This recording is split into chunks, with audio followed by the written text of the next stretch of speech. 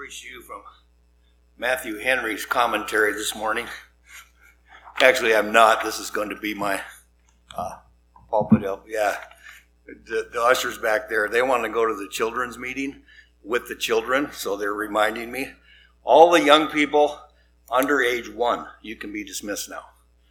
No, I think the juniors church is up to about age what? Help me out, Wes. Up to 3rd grade? 5th grade? 4th?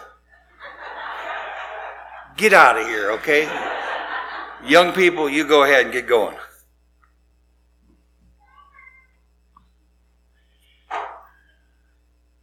Well, they're on their way out the door. Somebody dropped a very, very important piece of paper in the foyer this morning on their way in, and I almost hate to say what it is because you'll want it back. But if you drop this and you see me after church, I'll make sure you get it, okay? I think I know which family it came from, but it says, bring this to the counter for a free scoop of ice cream or frozen custard.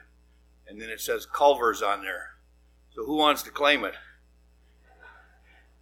All the kids are raising their hand. I thought the kids were gone. They're still here, huh? Okay, well, that's up here, okay? So I appreciate somebody wanting to give me an ice cream cone. The Lord does have a sense of humor. I've been trying to get out of a message. Those of you that have ever preached, you understand what I'm talking about. But several weeks ago, I was challenged by the Lord to preach a message on suicide, which is a very, very serious message. And I said, no, I'm not going to do that. That's too heavy for such a bright and sunny day. And so I started another message, and the Lord said, no, I want you to cover that subject a little bit. And I said, no, I don't think so. It's too hard and difficult. But so what I did, and to get out of it, was this morning's message. I prepared an outline and I studied for several hours on Psalm 1. And Rich Motter in Sunday school said, open your Bibles this morning to Psalm 1. And I think what happened was, I think my wife called the Motters and said, if you want to trick my husband, preach on Psalm 1 in Sunday school. That'll really throw him a curveball, and he won't know what to share in church. And when he said Psalm 1, I said, oh my word, now what am I going to do? And the Lord said, I want you to share a few comments on the subject of suicide. So that's where we're at this morning. Now, I need your help. I really need your prayers because preachers should have, like an evangelist, they should have at least 7 messages memorized, just in case they get put on the spot like this and they're not able to preach what they rehearsed the last couple days. And so, but I need your help because it's been a while since I preached this other message, but I think it parallels very much the subject of suicide. So take your Bibles, if you would, and turn to Psalm 121.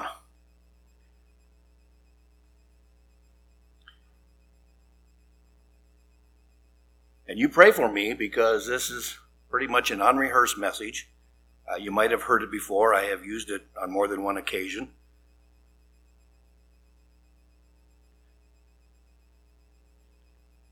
You probably have heard of people that have had this information in their Bible. And I think it's a good copy to have in your Bibles. If I think of it by next Sunday, maybe I can talk the pastor into inserting it in all the bulletins so you have it. Let me read it to you, and then we'll read Psalm 121, and I'll have a word of prayer. I'll try to get through this morning's message. Now, the nice thing about not being as prepared as you'd like to be for a message is you might get out of here before 12 o'clock, okay? You might get out of here a little early today because I don't have as much ready as I'd like to have ready. But the Holy Spirit leads, and the Holy Spirit will guide, so I will trust Him to help me. Inside of my Bible, I have this note. The Bible contains the mind of God, the state of man, the way of salvation, the doom of sinners, and the happiness of believers. Its doctrines are holy, its precepts are binding, its histories are true, and its decisions are immutable. Read it to be wise, believe it to be safe, and practice it to be holy. It contains light to direct you, food to support you, and comfort to cheer you. It's the traveler's map, the pilgrim's staff, the pilot's compass, the soldier's sword, the Christian's character. Here paradise is restored, heaven is opened, and the gates of hell disclosed. Christ is its grand subject, our good the design, and the glory of God its end. It should fill the memory, rule the heart, and guide the feet. Read it slowly, frequently, and prayerfully. It is a mine of wealth, a paradise of glory, and a river of pleasure. It is given you in life, will be opened at the judgment, and be remembered forever. It involves the highest responsibility. It will reward the greatest labor, and will condemn all who trifle with its sacred contents. That is a good reading, no matter who reads it. How many would like a copy for their own Bibles? I'll get them made. How many already have a copy? Okay, a few of you don't want it because it's too convicting. That's okay.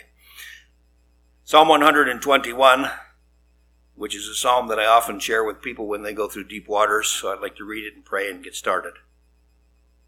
The psalmist writes, I will lift up mine eyes unto the hills, from whence cometh my help. My help cometh from the Lord, which made heaven and earth. He will not suffer thy foot to be moved. He that keepeth thee will not slumber. Behold, he that keepeth Israel shall neither slumber nor sleep. The Lord is thy keeper, the Lord is thy shade upon thy right hand. The sun shall not smite thee by day, nor the moon by night.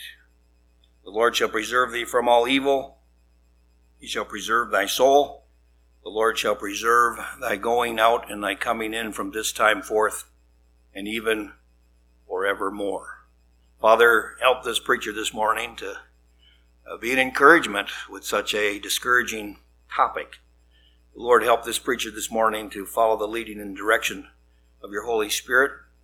Lord, help this preacher to be wise and helpful and be tender and gracious with what is shared. Lord, we pray for our preacher out east in Michigan, that he would have the presence of the Holy Spirit as he preached, and his father as well. We pray, Lord, that hearts will be stirred, lives will be challenged, and in some small way we'll be charged up to do your business in the week ahead. We do thank you, Lord, for loving us. We're thankful that this is the day you have made. Help us to rejoice and be glad in it, and help us to pay attention to your truth this morning in a way that only you can. And we'll thank you in Christ's name. Amen. All right. Now, just a couple of things that I wanted to share with you before we get into Psalm 1.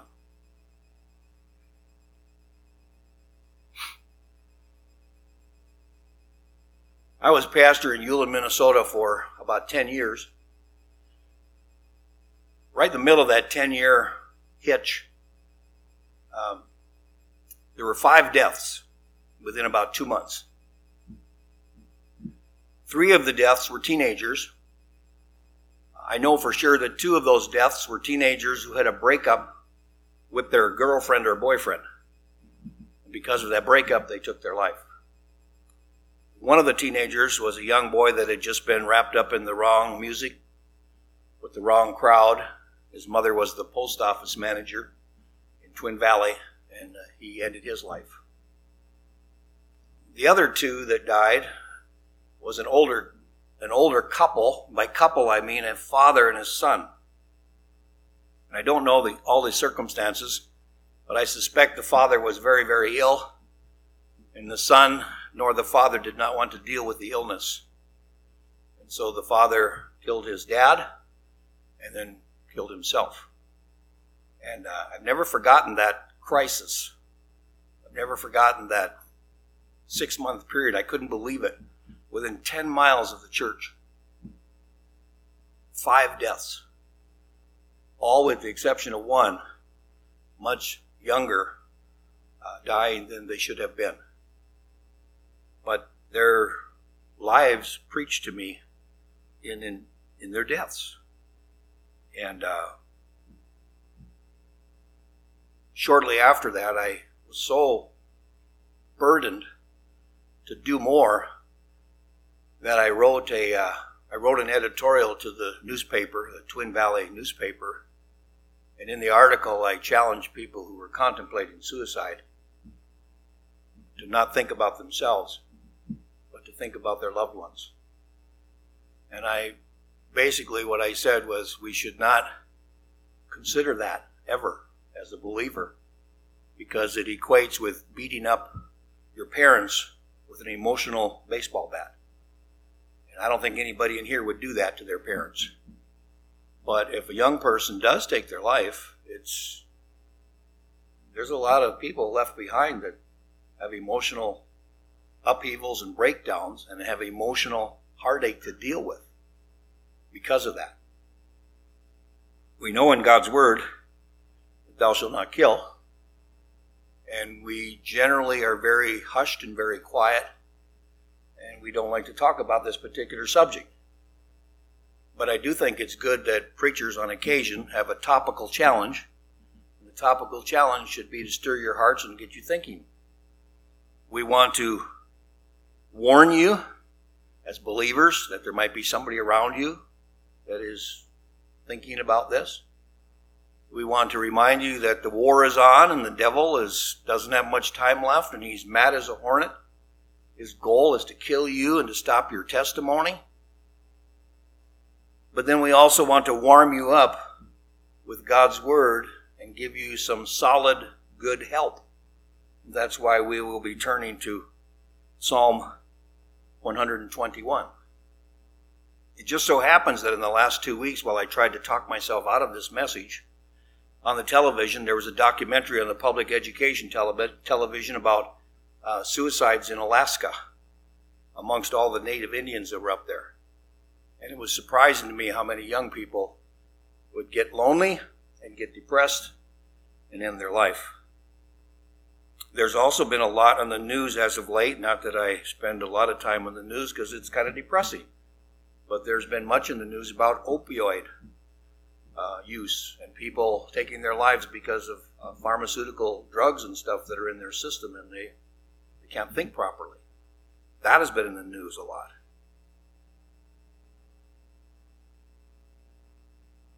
And you know that I'm a veteran of the Vietnam era. I don't know how often it troubles you, but 4 times as many men who left Vietnam took their lives as were killed in Vietnam.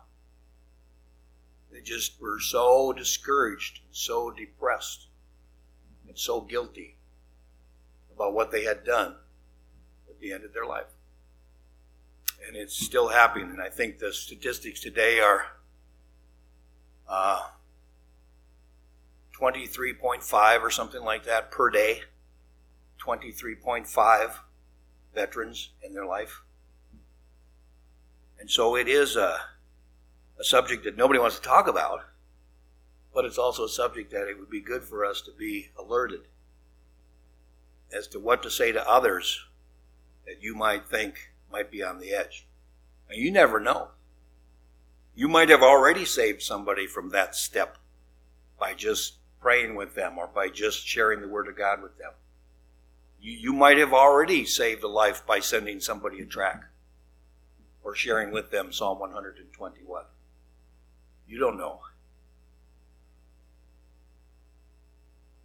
I do know this, at the conclusion of all my studies on this subject, that pain and hopelessness are generally the 2 major ingredients that are involved. The individual is really overcome in a huge way with pain, or they are overcome with a sense of hopelessness and uselessness. I'm no longer of value. Nobody likes me. Nobody needs me. So I could just as well get out of here.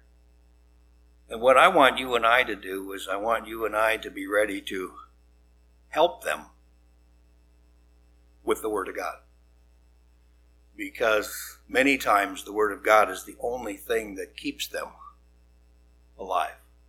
And I'm sure in this room, one of the college professors years back said that, what was the statistic? Don't quote me on this, but I think it was 1 in 7 Americans have been violated personally. Now, probably only 1 in 25 admit it, but about 1 in 7. And there might be a person in this room that has thought about it. Nobody wants to admit it, because if you admit it, then they check you in to the hospital and they take you in for observation. But we can't help but thinking about it because it's in the news and it's around us and it's common. I wonder how many of you would raise your hand and say, I know somebody who has taken their life. Okay, there's about almost everybody on this side, middle section. I know somebody. And over here, amazing. That's amazing to me that there's so many of you that know that. I have had relatives. I've had church members. I've had close personal friends. And I don't want it to happen again. So let's see what we can learn from God's Word in Psalm 121 that will be a help to them. Remember, we want to warn somebody who's in trouble. We want to remind them that the war is on and the devil is out to destroy their testimony. The devil wants you to take your life because then he can stop your witness. But also we want them to know that it's a selfish act and we shouldn't kill ourselves. And so we want to warm them up with the truth of God's Word. Psalm 121. The first 2 verses, I will lift up mine eyes unto the hills, from whence cometh my help. My help comes from the Lord which made heaven and earth. Point number 1, God is a powerful God. Sometimes when we get to the end of our rope, we think nobody can help us, nobody cares, and nobody loves us. 3 lies from Satan. God cares, God knows, and God loves you. If nobody else loves you, if you don't even love yourself, God loves you. And the one who hung the stars in place, and the one who gets the sun to shine, and the one who hangs the moon up there is our Savior. By him all things consist, we learn in the New Testament. He is powerful enough to take you from the very, very lower part of the snake's belly and lift you right out of that pit of despair and put you back on your feet. Now, usually it doesn't happen quickly, but he can help you if you'll trust him because he is a powerful God. And the psalmist is saying that my help comes from the creator of the universe. Now, some of you may go to psychologists and get your help from psychologists, and some of you may go to psychiatrists and get your help from psychiatrists.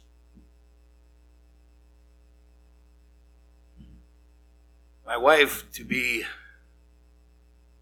let out of the hospital several years ago, had to go through a psychiatric evaluation. She's not proud of that, and I'm not proud of that, but to get released, you got to go through those things. And so I said, well, whatever it takes to get her out, let's do it. We were in the room of the hospital, and in came this slim drink of water with a hairdo that's like the size of a basketball, about the size of one of these light bulbs, all frizzied up. I mean, he had glasses on that were about 2 inches thick, and he walked with a book under his arms and a waddle into the room where it said the doctor's office. And I told my wife, I said, now remember, honey, he's going to help you. She just kind of rolled her eyes and said, whatever. And I know there are some Christian psychiatrists, and I know there are some Christian counselors. But I tell you what, God made them too. And you need to be careful when you have counseling that tells you to disregard God and disregard his word and throw away that foolishness. What can God do? Don't you listen to those lies. Don't you listen to that foolishness. It'll take you right to the end of your rope. God made you, he cares about you, and he loves you, and he is powerful enough to help you no matter what you have done. From stealing a cookie from the cookie jar all the way to committing serious crime in combat in Vietnam. No matter what you have done. He wants to save you. And he's powerful enough to do that. John 3:16, for God so loved the world. That verse has saved more souls perhaps than any other verse in the Bible. One little stick of dynamite from heaven whoosh, lands in the right place, and a person sees that they can get saved and trust God with their future. So we see from the first two verses that he is powerful. He made the heavens, made the earth. He made you. Who better to help us than the one that made us? He's a powerful God. Second point, if you're taking notes, he's a protecting God. Look at verses 3 and 4. God will not suffer your foot to be moved. He's going to give you the stability that you need. He that keepeth thee will not sleep. God doesn't have to be woke up to your heartache and to your trial and to your tragedy. He never sleeps on the job. I got to tell you at least one funny story, but we had a Navy chief that was in our church in Bemidji, Minnesota when I was teaching in a Christian school. And this Navy chief had the job of trying to keep the soldiers awake when they were on guard duty. And I don't know how many of you are soldiers, and I don't know how many of you have had to pull guard duty, but I don't think there is a more boring duty in the world than guard duty. I mean, it is really boring. So I asked this Navy chief, I said, how did you keep these young soldiers, 19, 20, 21 years old, how did you keep them awake out in the middle of the ocean on a ship when it was so quiet they could hardly stay? How did you keep them from falling asleep on guard duty? He said, oh, it was easy. He said, I just carried a pocket full of firecrackers, big ones. And he said, I would watch these young recruits as they were on guard duty with their weapon. And in most guard duty, they do give you a chair to sit on, which makes falling asleep that much easier. So you're sitting on this chair, and it's 2:30 a.m., and you can't even hear a mouse. The mice are even sleeping. And you're trying to stay awake. He says, I get up about 2, and he says, I go through the ship, and he says, I try to find one of these young soldiers that's sleeping on duty. And he says, when I see his head go down for the 3rd time, he says, I know they're sleeping. So he says, I reach in my pocket, I take out one of them big cherry bombs, one of them big firecrackers, and right next to every post where the guard is, there's always a cream can full of sand for cigarette butts. And that would be there so they could put their cigarettes out and not start a fire. So he said, I would take that big firecracker out of my pocket, I would light it, I would drop it in that cream can, and kaboom, it would go off. And he says, while that was happening, I pulled my revolver out of my pocket, and I held it up like this. And as soon as this guard woke up with his eyes big as saucers, he says, I would go like this.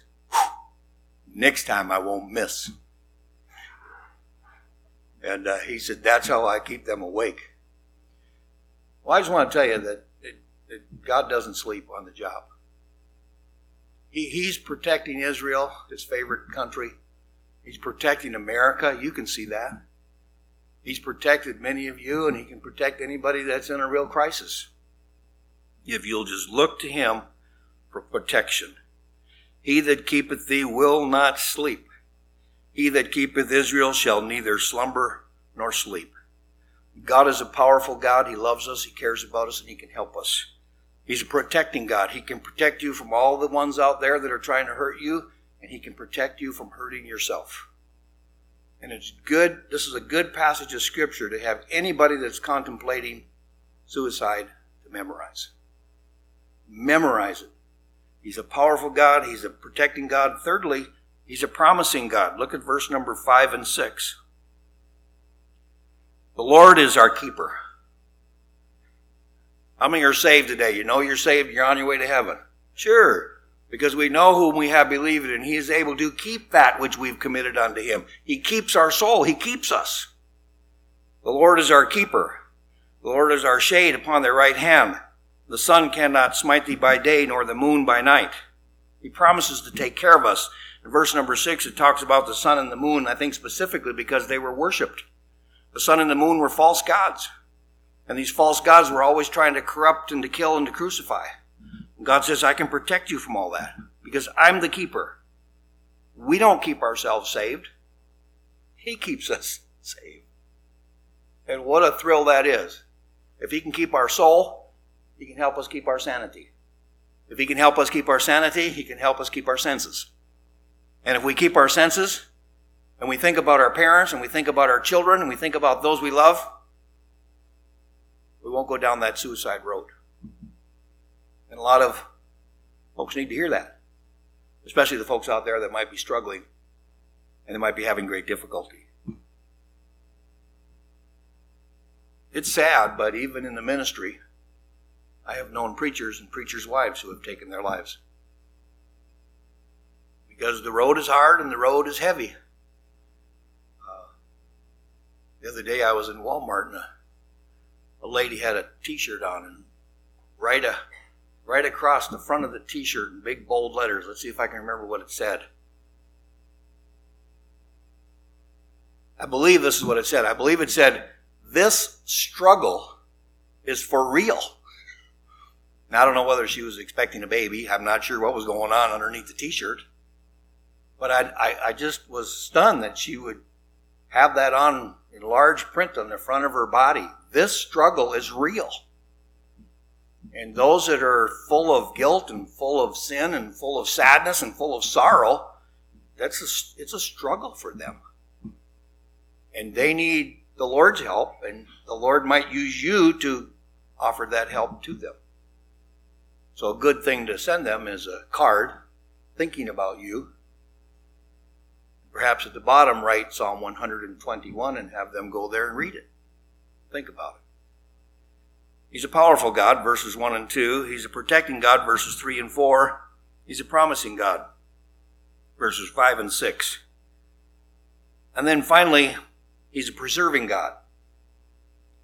The Lord shall preserve thee. The idea there, he's going to keep us. He shall preserve thee from all evil, the evil of harming yourself or harming others. He shall preserve thy soul. Once saved, you're always safe. Your soul is in his hand if you've trusted him and given him your life. Your soul is in, he can preserve that. The Lord shall preserve thy going out when you leave church, and thy coming in, from this time forth and even forevermore. He can preserve us when we're in battle. He can preserve us in the ICU ward of the hospital. He can preserve us when our boyfriend leaves us. He can preserve us when our girlfriend leaves us. He can preserve us when our mom and dad are mad at us, because he's a preserving God. He loves you. He wants to protect you. He wants you to realize his promises are for real and he will keep them. And he wants you to realize that he can preserve you and take care of you. And he'll do that. And that's my challenge for this morning. You say, "Oh my, you can't stop now, it's too early." Well, don't tell Pastor Yoder. He won't have me come back. I want to close with the saddest of the suicide situations I've endured and watched. I befriended a classmate of mine. His name was Steve. Steve went to Vietnam, came back a decorated Vietnam veteran. Steve was a drunk, came back with a drinking habit, which, by the way, is not helpful. Get away from that stuff. That'll depress you like nothing else.